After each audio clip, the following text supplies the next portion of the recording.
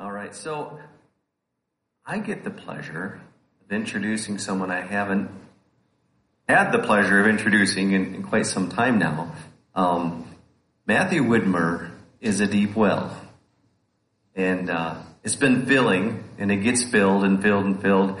I was thinking about this morning, and I was thinking about how after he got saved in high school, he and a couple teenagers, we would meet together and we'd go through just different studies. We'd gone to different conferences together. He's always been chasing after the Lord. You know, he's always so busy, right? And you put the title doctor there and people go, oh, well, you're just busy all the time. And he is. And they've got a big family, right? And then he's got the military going on. And so there's all these things. And yet, in the center of that, I know because I've known him for so long, is Jesus. And so busyness has kept him out of this place for some time, but I guarantee it's kind of like a good wine that's been fermenting, right? You know, you let the wine sit and it ferments and good stuff comes out. So I want you to welcome him this morning and just be prepared to receive the wine that he's about to pour out. Amen. So welcome him.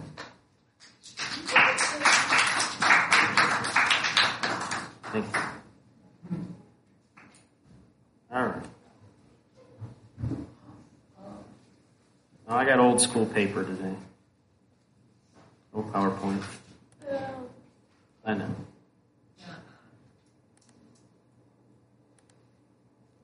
All right. Let's pray. Father, I just ask that the word that comes forth would come from your heart, and that the wisdom that would come forth would be from your mouth and your lips. And just bless this time, bless this word, and just write it on the hearts of the people. In Jesus' name, amen.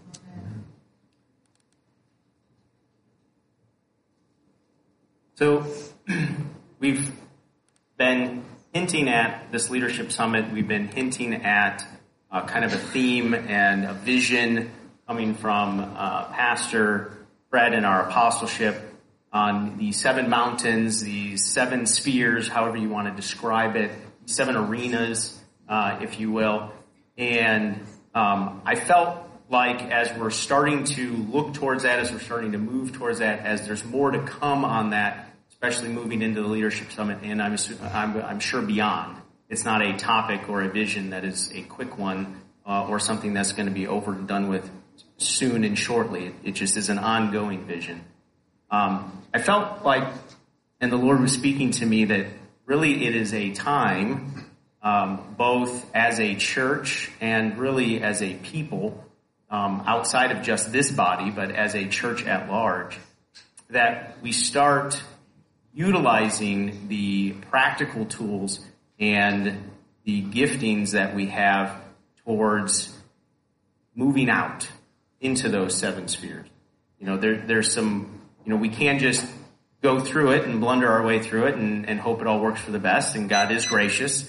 But there are some things, I think, that will make us a lot more efficient and will make us a lot more purposeful and make us a lot more impactful if we incorporate them and get them into our heart first as we then go out. So that's a little lead up, a backstory on where I think this is going today. So I do have a few scriptures that I'm going to go through intermittently here. I did create a title this morning for Russell so he could put it online.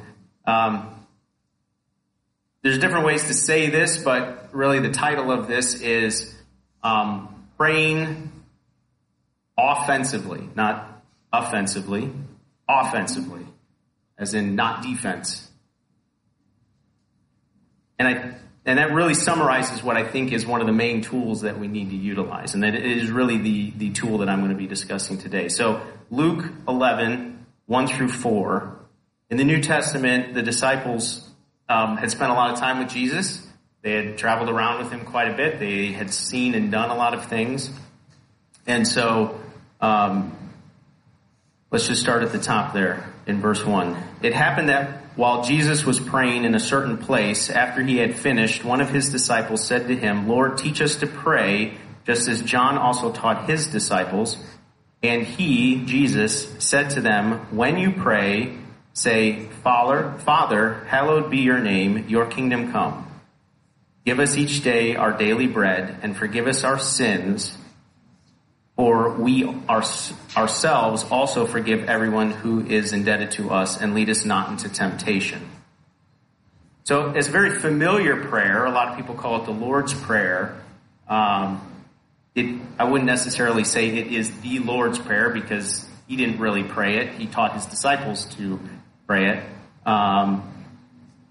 But that's what it's called, and that's what a lot of us know it as the Lord's Prayer. But I think it's interestingly to note here that the disciples had spent a lot of time with him. They saw a lot of miracles. They got to participate in a lot of miracles. But the thing they asked him was, teach us how to pray. It wasn't, teach us how to raise the dead. It wasn't, we can all think of, if we got to spend, any time with Jesus right now, currently in our lives, what would be the thing we would ask him for to teach us how? And prayer may not be at the top of that list. But for them, that was at the top of their list, teach us how to pray.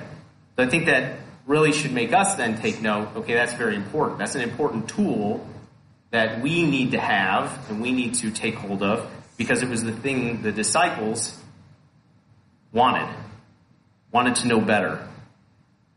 Going to Matthew 6, starting in verse 7. "And when you are praying, do not use meaningless repetition, as the Gentiles do, for they suppose that they will be heard for their many words. So do not be like them, for your Father knows what you need before you ask him." Again, he's talking to the disciples and he's talking to them about prayer. "Pray then in this way, Our Father who is in heaven, hallowed be your name, your kingdom come, your will be done on earth as it is in heaven. Give us this day our daily bread, and forgive us our debts as we also forgive our debtors. And do not lead us into temptation, but deliver us from evil. For yours is the kingdom and the glory and the power forever. Amen." So, this is Matthew's version of, and it was, if you read through that chapter, it almost was seeming like it was in two different areas where the Lord was reinitiating to them how to pray. Most of us learn how to pray going through our life, even in church, defensively or reactionarily. Okay? We have a crisis, either in the world, in our personal life, in the church, finances, health. You're in the midst of Ukraine and you're being attacked. We tend to learn to pray out of crisis, which isn't wrong to pray when there's a crisis. It isn't wrong to pray when there is a problem that arises, but most of us learn how to pray that way. And it's just what we become very familiar with. We get good at it. There's a crisis, we turn to God and we pray.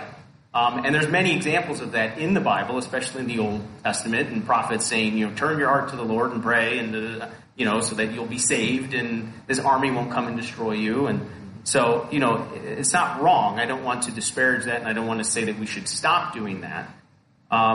However, I would submit that really that's not God's heart for the best, for us to constantly be praying out of crisis, out of reaction. No different than you would look at your children and say, when do you want to teach your children? When do you want to impart to your children? Is it only when they are in crisis? Certainly when they're in crisis, you love it when they, maybe not love it, but you accept it that they come to you, they're in crisis. You want to help them. You love them. You want to, see what you can do to support them. But it would also be nice if they sought your heart or sought your counsel or whatever when it wasn't in times of crisis, because maybe, just maybe, you could help prevent that crisis from occurring.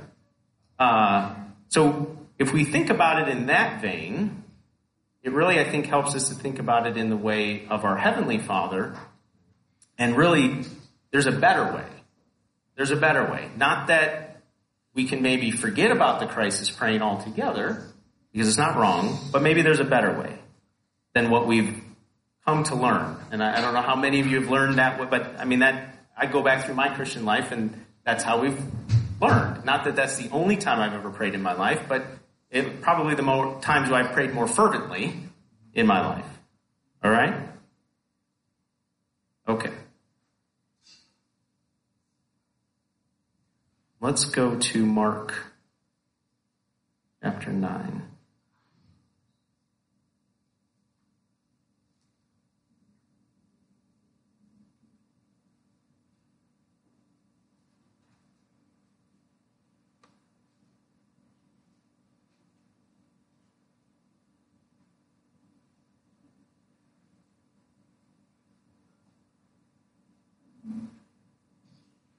Let me find it.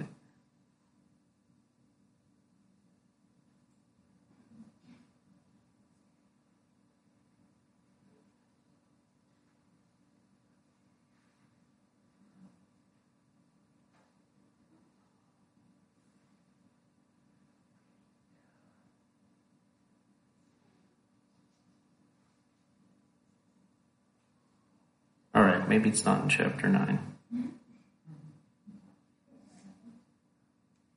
But, so the story is the disciples were attempting to cast out a demon-possessed individual.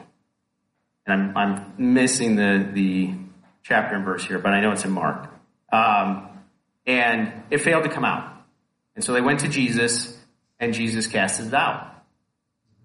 And so they kind of took Jesus aside, and they said, okay, well, why didn't it come out for us, and why did it come out for you? And a lot of us can think about that and go, well, yeah, I've never really cast out a lot of demons, or really hardly at all. And so, of course, I would go to Jesus and say, well, okay, well, it didn't work for me. But at this point in time, the disciples had casted out a lot of things. I mean, they had done a lot of miracles with Jesus, or even on their own, because he had sent them out to do miracles. So, there was nobody else at this time in history that was as proficient at casting out demons other than Jesus as the disciples. So it wasn't like they were necessarily newbies at it. They had done it before, and so they fully knew that they could do it. They had done it. So when it didn't happen, they were kind of perplexed. Why didn't it happen, and why did it happen for you? Thank you. Thank you. Mark 9:14 through 23. Thank you. So, what Jesus told to them is,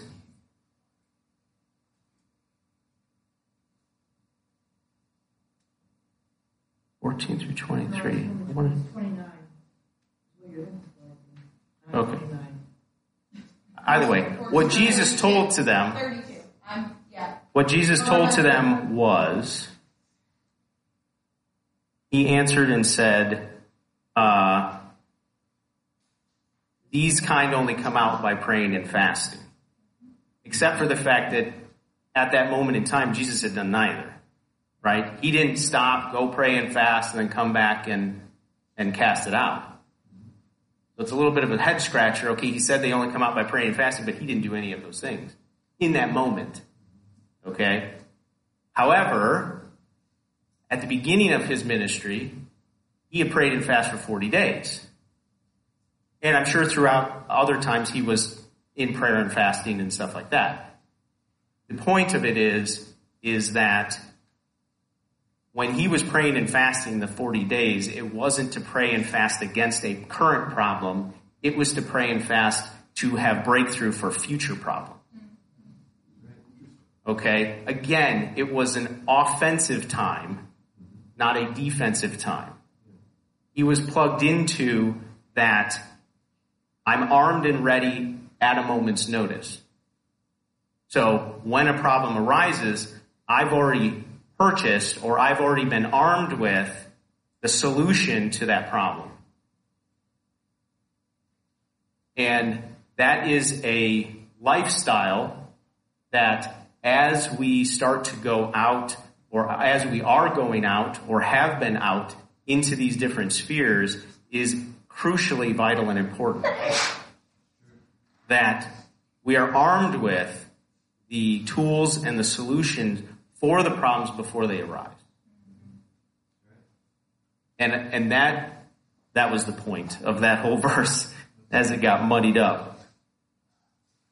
Because we tend to pray reactively and reactionary, and again, that's not wrong to recognize a problem and say, okay, I need God's solution for this. But God's heart is that we've sought the solution to those problems so that when they arise, we've got the answer, we've got the tools. And then we can say, oh yeah, I've already prayed and fasted for this one. I already got that one. You know? It's like when you're studying for a test or when you're paying attention in the class and then you get to the test and you look at that problem and you're like, I already got that one. You know, it's kind of like that. That's what we want. We want the breakthrough that has already been paid for. Okay? We don't want to have to constantly be playing catch up, to be getting caught up to where the current problem is at. We want to be there. All right. So going back to Matthew.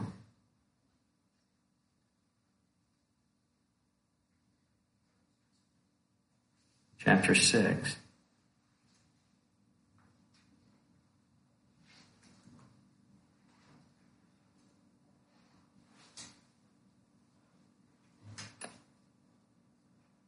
When it talks about here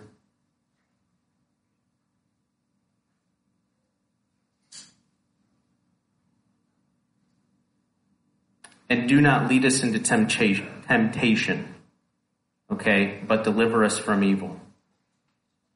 Again, I want to remind you that Jesus wasn't telling them to pray these exact words. He said, pray in this way. Meaning, pray in this heart. Pray like this. This is a type of way to pray. Okay? But a lot of times we take it as, okay, these are the words we have to pray. And not that they're bad words, but he had just been telling them not to pray like the Gentiles and repeat and repeat and repeat the same things. So therefore, he's not telling them you have to keep repeating this prayer, expecting the Lord to do it. But these are the types of things that you should be praying for, or this is the heart you should be going after. Okay? It's also in Luke, same thing, where he says, and lead us not to temptation. A prayer-filled life insulates us from temptation. That's another important thing. Again, as we go out, there is temptation, but a prayer-filled life insulates us from temptation. Okay? So it provides us with the answers already that we need and the breakthrough or the problems that are out there. It insulates us against temptation. Okay?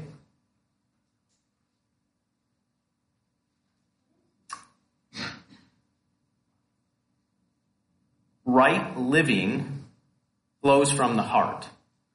Okay? In 1 Thessalonians 5, it talks about praying without ceasing. Okay? Praying without ceasing produces good heart health. Good heart health insulates us from temptation because praying without ceasing is in aligning our heart with God's heart. If our heart is aligned with God's heart, then we are insulated against temptation. If we have God's heart, if it's a part of our heart, then we are not going to be tempted when temptation comes because it's not going to be a temptation to us. Okay?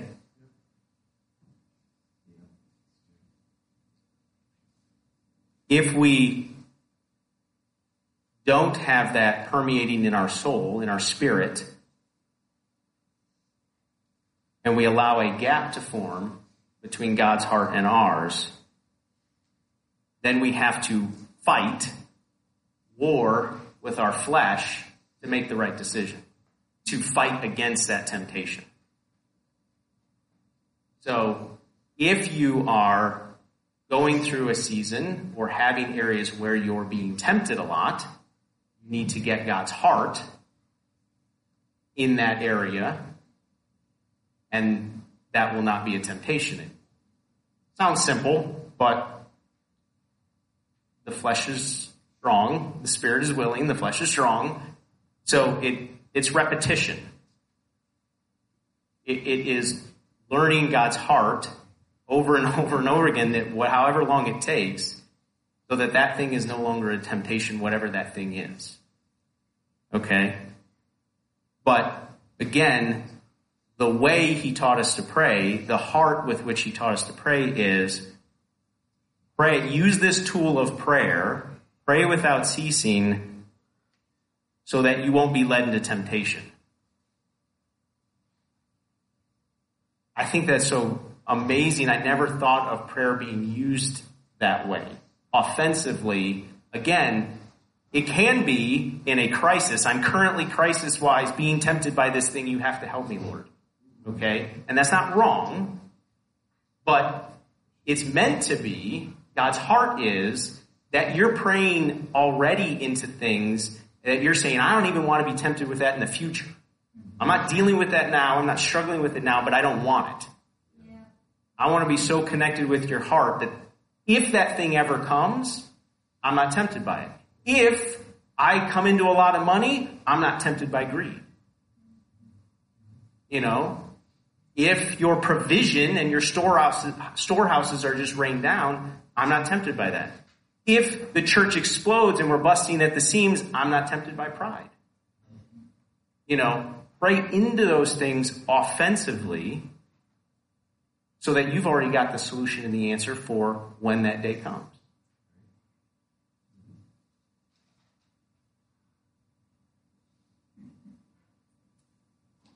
And I've alluded to this already. The spirit is willing to pray, but the flesh is weak. Spirit over flesh indicates a dominant spirit, and vice versa.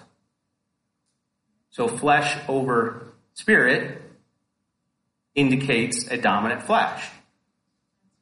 And we all have different areas in our life where we've got mastery over the flesh, and our spirit is really strong, and then we've got areas in our life where that flesh is still pretty strong. But that is a good barometer for you to distinguish, okay, is the spirit strong in this area or is the flesh strong in this area? You know? And he tells us several times in the Bible that we need to get it the other way around. The spirit needs to have mastery over the flesh. And again, sometimes that sounds simple, but in practice, it takes practice to keep feeding the spirit and telling the flesh, you need to stop it, you know.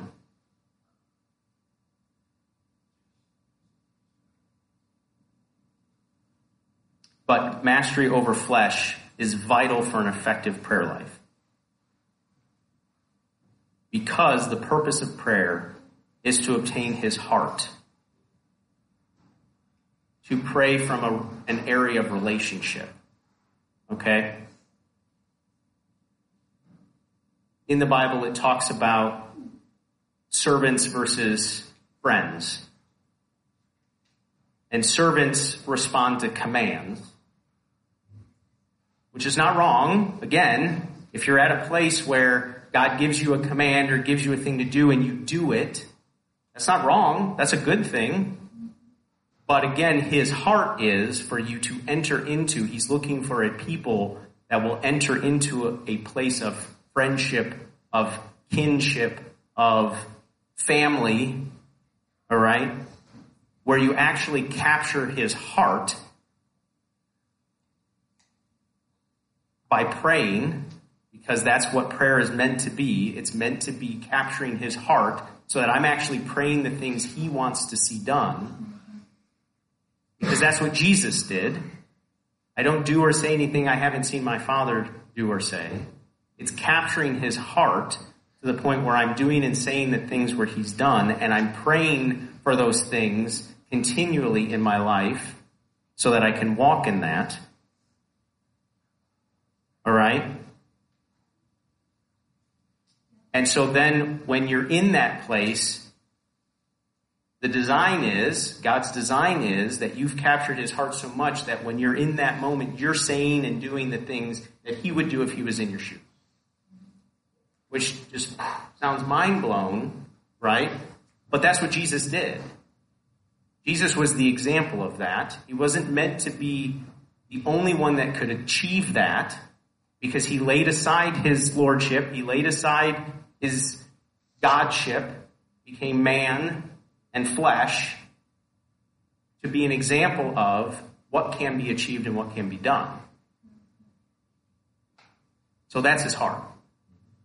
Again, going back to the children, it is the heart of every parent that your children would get your heart in a matter so much that they do and say what you would do and say in those areas, in those struggles, in those times. If you have a solution for a problem, you would hope that they would be so in tune with your heart that when a problem arises, you would see them just master it and say and do what you would say and do in that arena too. And instead of having to break down and be in crisis and call you up and, oh my God, everything. And again, you honor that too. You still help them, but you want that mastery, that heart.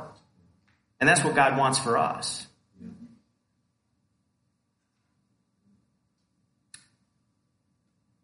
So let's take another avenue of what prayer does here for us. 2 Kings 6. We're going Old Testament here. And this is just a cool story. Now the king of Aram was warring against Israel. And he counseled with his servants, saying, in such and such a place shall be my camp. The man of God sent word to the king of Israel, saying, beware that you do not pass this place, for the Arameans are coming down there. The king of Israel sent to the place about which the man of God had told him. Thus he warned him, so that he guarded himself there more than once or twice. So the king of Aram is warring with Israel. He wants to go after the king. The man of God, Elisha, sends word to the king of Israel and says, don't go here because he's coming to this place, so don't do it. More than once or twice. Okay? Now the heart of the king of Aram was enraged over this thing, and he called his servants and said to them, will you tell me which of us is in for the king of Israel? He's saying, which of you is a spy? Because how does the king of Israel know what's going on? My plans before I do them. So which of you is a spy? One of his servants said, no, my lord, O king, but Elisha the prophet who is in Israel tells the king of Israel the words that you speak in your bedroom. Okay?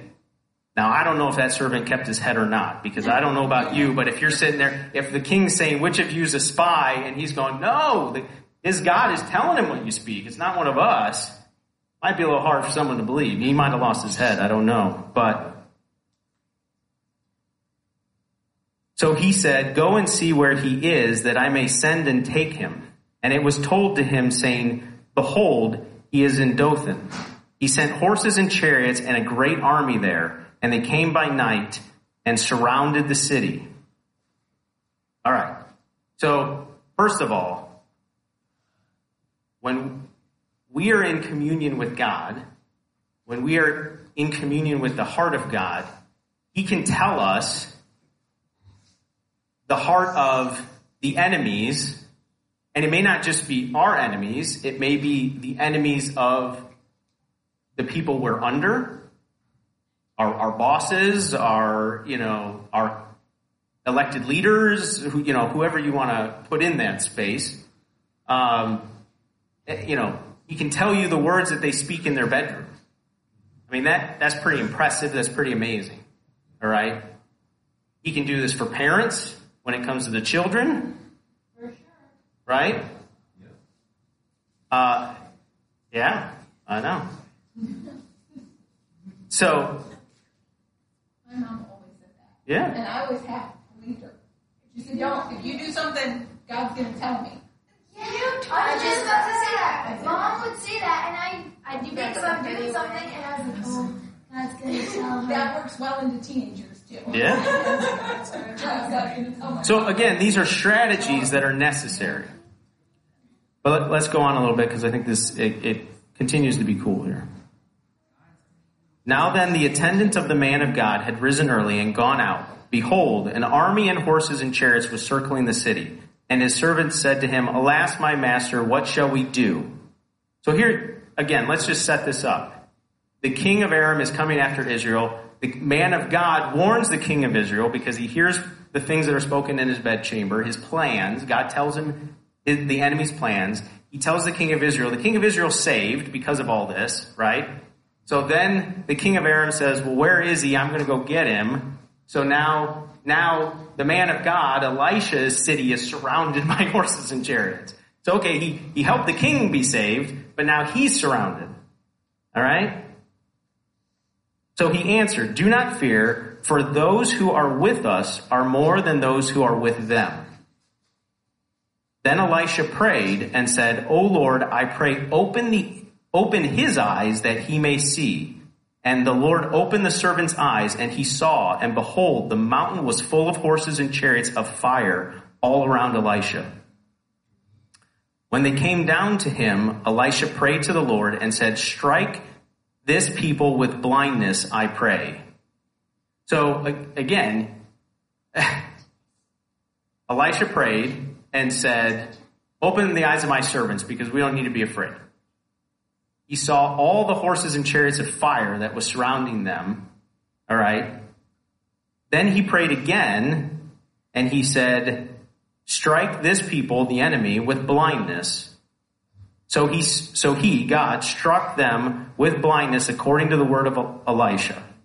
Then Elisha said to the enemy, so now they're all blind. He says to the enemy, This is not the way, nor is this the city. Follow me, and I will bring you to the man whom you seek. Right? And he brought them to Samaria, which is where the king of Israel was. But they're all blind. They don't know what they're doing or where they're going. And he just says, hey, come on. So he then goes to the king of Israel after he brings this whole army delivers it to him. And he says, no, don't kill him. Give him a feast. Okay? So he prepared a great feast for them. And when they had eaten and drunk, he sent them away. And they went to their master. And the marauding bands of Armenians did not come again to the land of Israel. I mean, this is incredible, right? First, he hears from God the intimate words, the intimate plans of the enemy, all through prayer, all through a communion, being in tune with the heart of God. He saves the king of Israel that way. Now he's in danger. And he wasn't afraid. He just said, show my servant what I see. Again, he's in tune with the heart of God. I see the army of God surrounding the enemy. I'm not afraid. And he knew that God could do and would do what he asked. And he said, just strike him with blindness. He didn't say kill him. He could have. And maybe some of us would have said kill him. But again, that wasn't God's heart for that moment. God's heart for that moment was grace on the Armenian army. So he said, just strike him with blindness. And then he cooks up this amazing plan of literally delivering this blind army to the king of Israel. And then further plan showing them mercy, feeding them, giving them drink, and sending them away. And it worked. They never came back. I mean, crazy. Crazy. But Elisha the prophet was in tune with God's heart. And we hold him up as a pillar, which we should, but he didn't do anything that isn't available for us. That was the whole point of Jesus coming. And throwing back the veil and opening up the door is that the ability to have that communion with God, that heart, the heart of God in every matter and in every situation, the solution of God for every problem in every area. is completely available to us. Prayer is meant to bring about a collision of heaven and earth to change and shape the world around us. Okay? The Lord's Prayer, it's what it says. Thy will be done on earth as it is in heaven. That whole line, that whole heart, that whole way of praying, no matter what you're praying for, your prayer should be, as it is in heaven, do it on earth. So, God, whatever your heart is in heaven, I want it here on earth. It's meant to collide and change the world around us. Okay?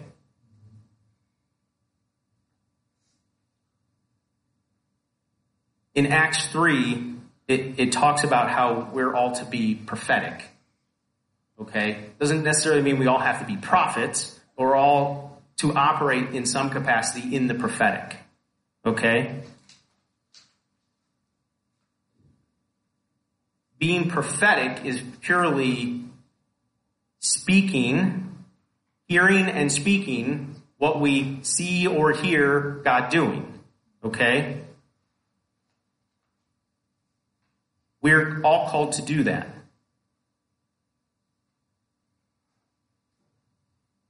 In Isaiah 59, it talks about seeing and hearing what God does, speaking it, and that is then something that our children's children's children will be able to do.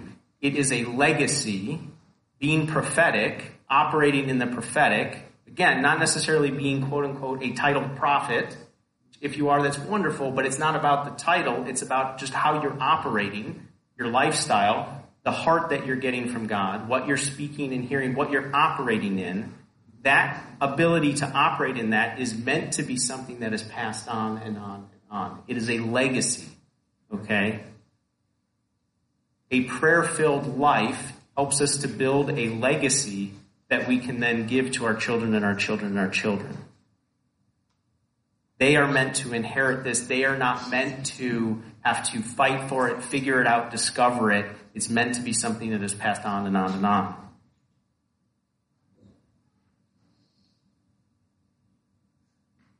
Okay. Acts chapter 12.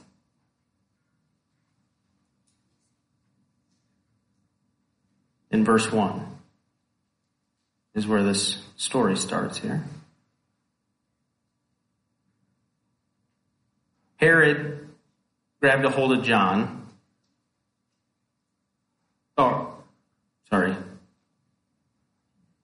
James, the brother of John.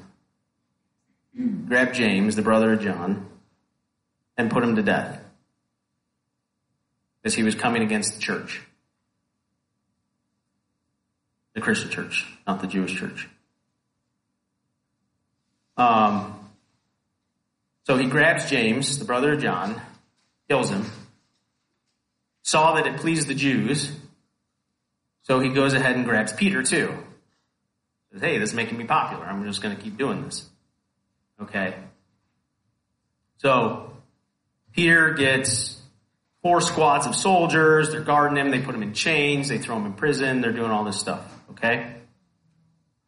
The church starts to pray. After James dies and Peter's captured, the church then starts to pray. Okay? And you can read through this whole story. I'm not necessarily going to read it word for word, but the heart of it is an angel then comes to Peter, kind of nudges him because he's sleeping, wakes him up, knocks the chains off, opens the door, leads him out. Peter doesn't know if he's in a dream or if it's real, but he's just going along with it. He finally gets outside of the jail and kind of into the streets and out of the city, and then he comes to himself, realizes that this is real. Okay?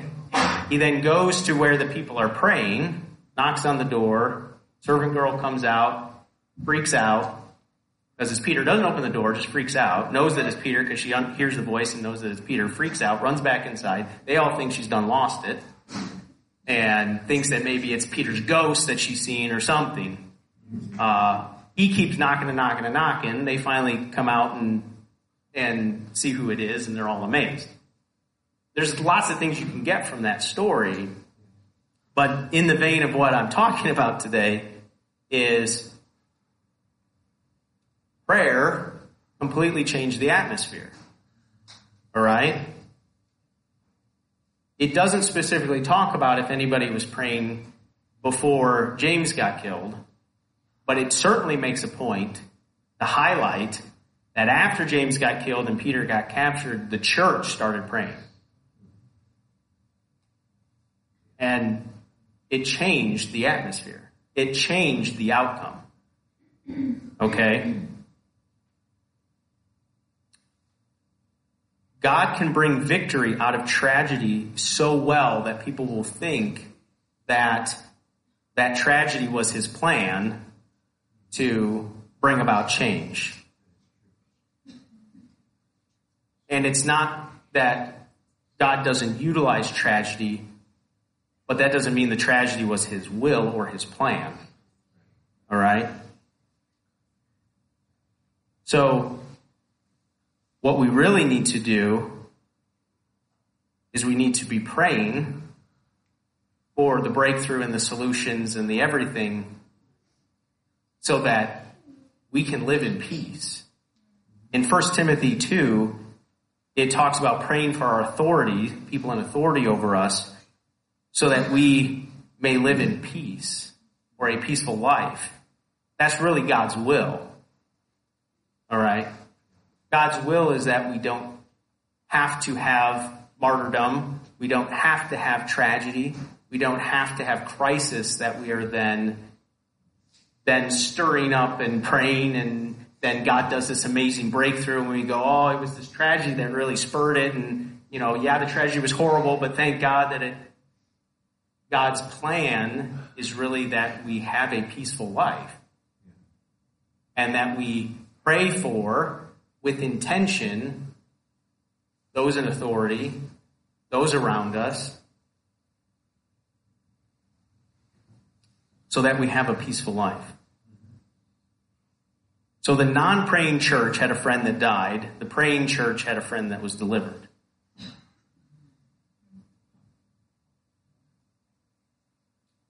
But I want to be careful here, because our goal in prayer is to seek to know God better, his heart, his ways, everything, his plan, not necessarily praying for a specific answer. Does that make sense? If we are constantly praying for a specific answer or solution, and not just to know his heart better, then it can lead to unbelief. Again, if you look at the Lord's Prayer and he says, pray in this way, he gives generalities. Thy kingdom come on earth as it is in heaven. We know his kingdom is good. Okay? We know that it is his heart to have his kingdom here on earth. That's what he set up in the garden. His kingdom, his communion with us, that was his original intent. We know that that's good. We don't always know the exact way that looks. Give us this day our daily bread. Okay? We know that a God is the God of provision. And that giving us our daily bread is a provision. Whether it's finances, whether it's food, whatever it is, whatever that provision is, again, it's about God's heart. It's not about physically praying for bread every single day. So if you're there, then you're there, and please pray for the bread. But it's about God's provision. His heart is about providing provision. And dare I say, you're praying today, give us our daily bread, about tomorrow's provision, not necessarily today's provision. You're opening the door for the next provision to come. Okay, again, if we're praying offensively into the future, we're praying for the future provision. Okay, but God's heart is provision, but we don't always know how that provision is going to come. Okay, so the heart is that we're praying for provision, because we should have no lack as God's people. That's his heart for us, but we don't always know what that looks like. So to pray for a specific answer can lead to unbelief and disappointment. And it's not wrong to say, God, in my head, this is how this should go. In my head, this is the answer to my problem. Or this is the answer that I think I'm looking for. And maybe it is. Maybe that's a God-given word of wisdom and knowledge, and maybe it is, and you can pray into that. But we need to be careful that we're not constantly and consistently praying for a very specific answer, because then we can get disappointed and it can lead to unbelief. Okay, what we need to be looking for is getting revelation of his character through prayer, and that is an invitation to know him better. Okay? When God provides for you in a particular way, maybe it was the way you were thinking, maybe it wasn't, you come to know God as your provider. That's his heart. That's his character. So then when the next thing comes down the road, you're not worried about it because you know you've already had the experience in prayer. You've had the experience in your life, and you can say, God, you're the provider. Give me this day my daily bread. I don't know how you're going to do it, but do it. I know you're the provider. And you're not tossed and turned by it. You're not praying out of crisis because you know his character. So answered prayer is an invitation to his character. But it's his character, it's a relationship with him that he's after, not this specific answer. Okay? We need to pray passionately, not out of pain or need, but out of passion to know him more fully. So again, I don't want to give the impression that we shouldn't pray passionately. I'm not asking us to pray dispassionate prayers for whatever answer may come in the future. You know, God, you've got the answers, just do it in the future. Okay? Dispassionate prayers don't move anything. Okay? So we still need to have passionate prayers, but we need to move out of passionate prayers out of crisis. You know, I'm weeping and tearing my clothes and putting on sackcloth and ashes and praying out of, fear or crisis mode. And I'm praying passionately for knowing his character, for breakthrough for the future. All right? So we need to shift our passion from pain and need to a passion to know him more fully.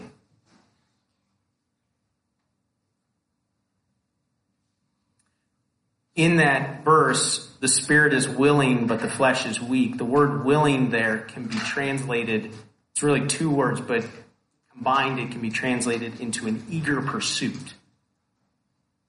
So we read that and we say the spirit is willing, but the flesh is weak, and we can sometimes, it almost doesn't capture what really, when we translate it to English of willing, when we think about being willing, sometimes it's kind of like, I'm willing to do that. Oh, okay.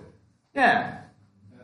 It's like, Lord, if it's your will, I'm willing to have it happen in my life, But that's not really what it means.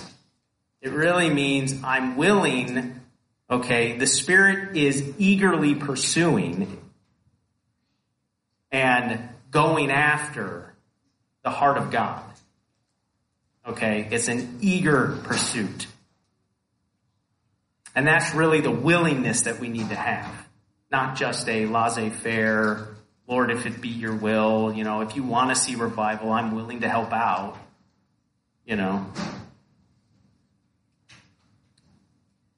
We need to be spiritually alert through prayer so that you won't be caught off guard, okay?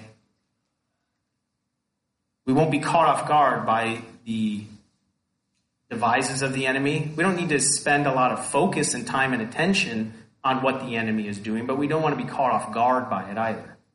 Okay? We go into those spheres, we start taking ground, the enemy's not going to be happy about it. We know that. That makes sense. Okay? But we don't need to spend a lot of time sitting here warring in our brain over, okay, what's the enemy going to do next? What's the enemy going to do next? We don't need to be enemy focused. We need to be God focused. But a part of being God-focused is being spiritually alert so that when he says, hey, I heard the enemy say this, don't go there, you're like, okay, I won't go there. The enemy's going to go there. Okay? It puts us on guard. It puts us praying for the solutions to the enemy's plans before they occur. Okay? So we don't want to be caught off guard. And we want to have a heads up on what is coming. And also so that we won't fall for temptation. Or even be interested in it.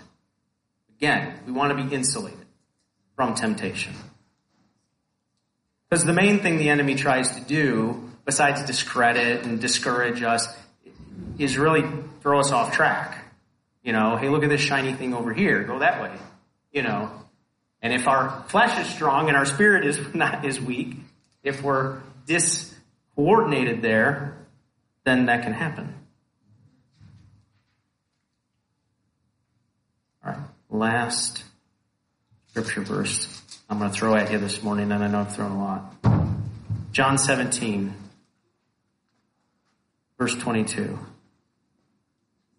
Because I think this is another piece that is going to be vitally important too. The glory. So this is where Jesus is dying on the cross. He's kind of giving his last things here, his last final statements, if you will. He says, the glory which you gave me, he's talking to God, the glory which you have given me, I have given to them, that they may be one, just as we are one. I and them and you and me, that they may be perfected in unity, so that the world may know that you sent me and loved me, even as you, or love them, even as you have loved me. So we talk about this a lot, you hear about this a lot, as far as the unity of the church. Okay?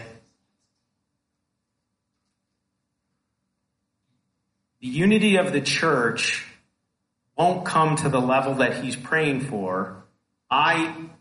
You and me and I and you type unity purely by human works towards unity. We can talk about unity. We can talk about what that means. We can look at what in the corporate world they do for corporate unity and read all the books on it and do all the different fun exercises on unity and trust falls and all kinds of crazy stuff, right? We can do all that stuff, and not that that stuff is bad, and not that we shouldn't purpose towards getting to know one another better and getting to operate in unity. That's all good.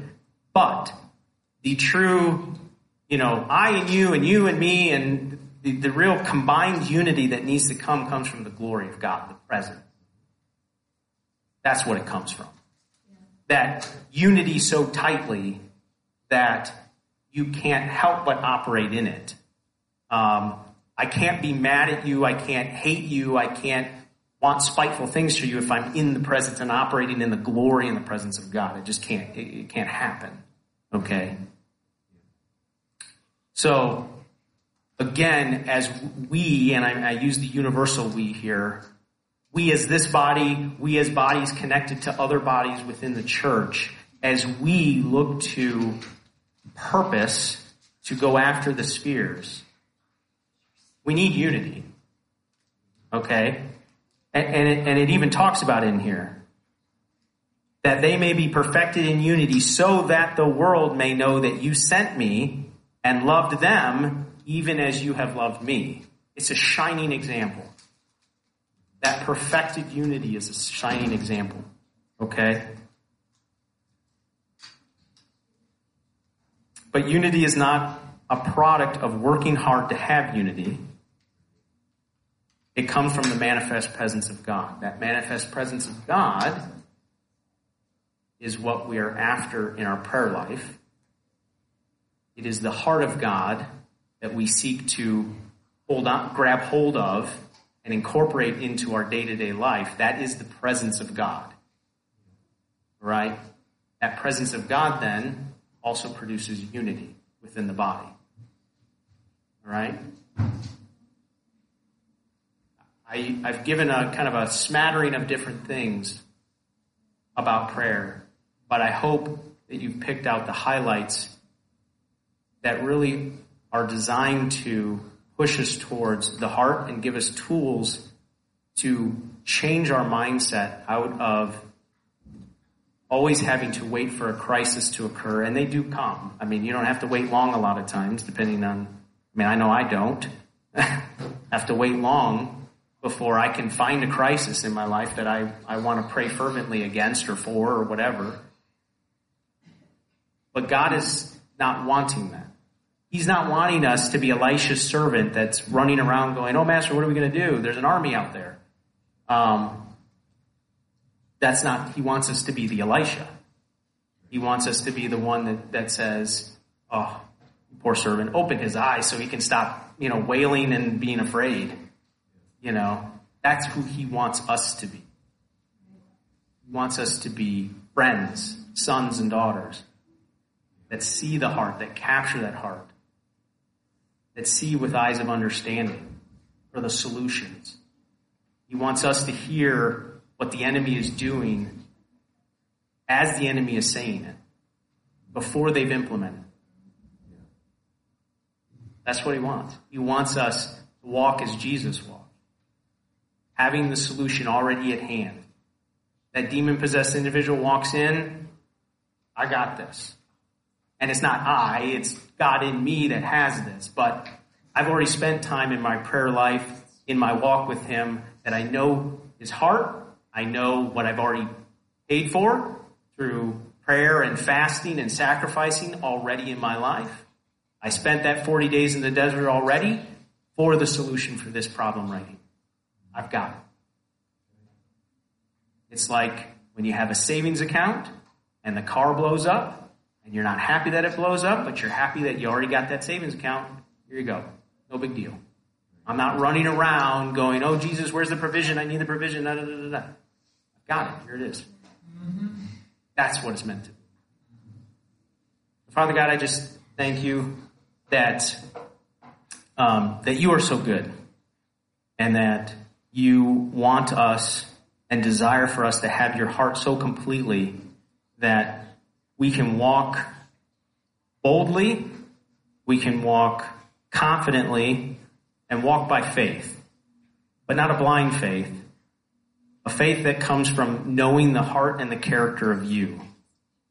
And that heart and the character of you is having the solutions, having the provision, having the answer and the glory on us already, ready to go for any situation, in any situation, for not only our life, but for the body of Christ and the world at large. You are what tears down strongholds.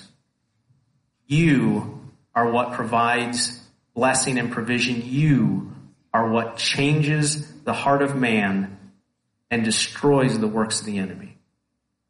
We just want to co-labor and operate in that. So I thank you, Father, for this word in Jesus' name.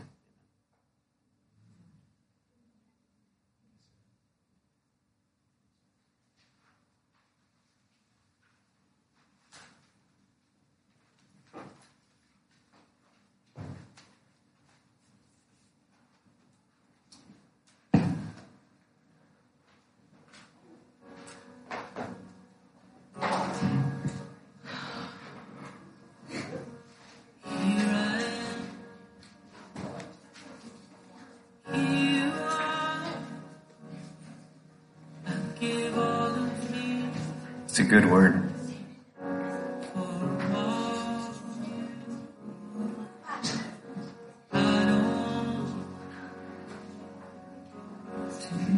Told you, deep well. Really good, man of you. Thank you.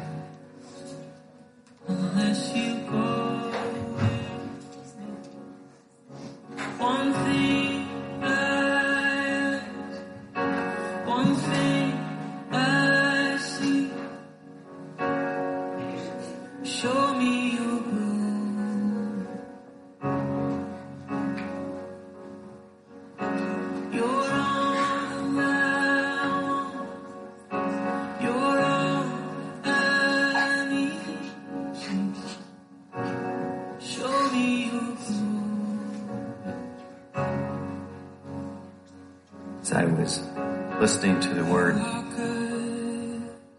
again, it's another one of those words that you could take and you could break down and just eat bit by bit. There's so much to apply. But I was reminded that at the center of it is Lordship. Because you can't apply all of these wonderful nuggets if you don't have Lordship, or if He doesn't have Lordship, right?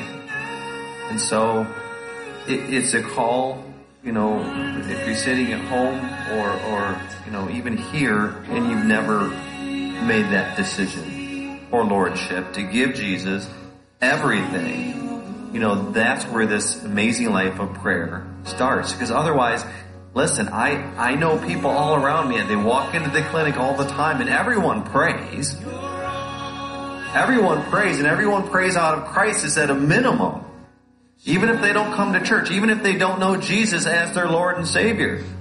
Because it's like buying a lottery ticket. Well, it can't hurt anything.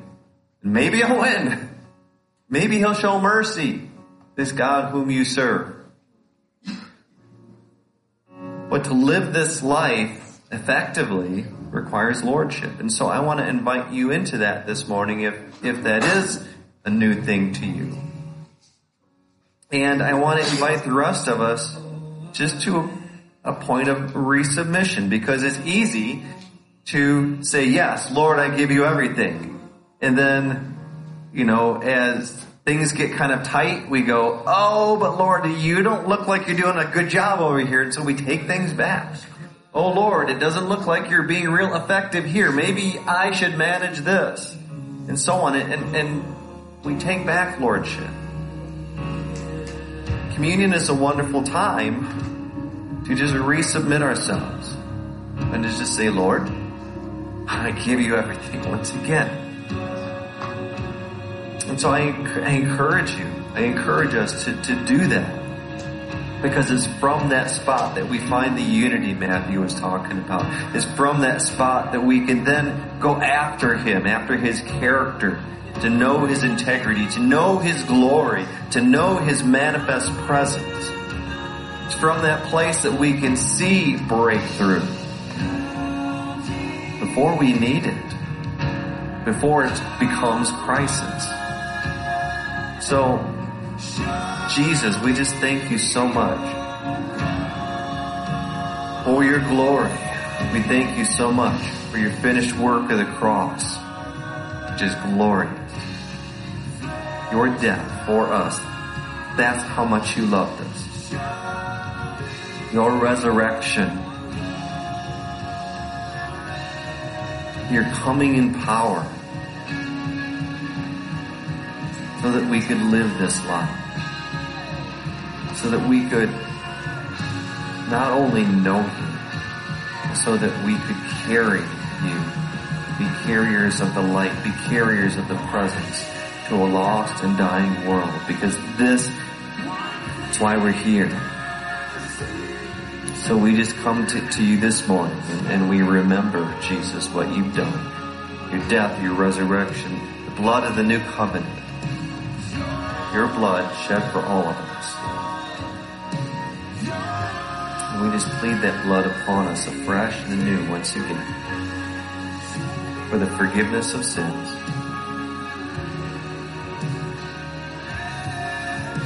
but also for the hope of glory, for the hope of a lost and dying world, the blood of Jesus. Let it cover us, let it go everywhere with us. Let it just spray and splatter with every hand we shake around every person that we're around. The blood of Jesus just cover them, so that they too might know you as Lord and Savior.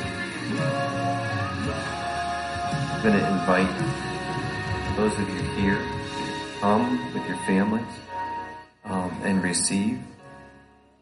If you're at home, you can come on up even as I'm speaking if you like. If you're at home, I encourage you to make some time, if not right at this moment, to get some elements, the bread, the wine, and to do this. Receive the blood and body of Jesus. Remember him. Remember that sacrifice. And if you don't know this Jesus of whom we speak, I encourage you to go to arkgenoa.org, and there's a Meet Jesus button.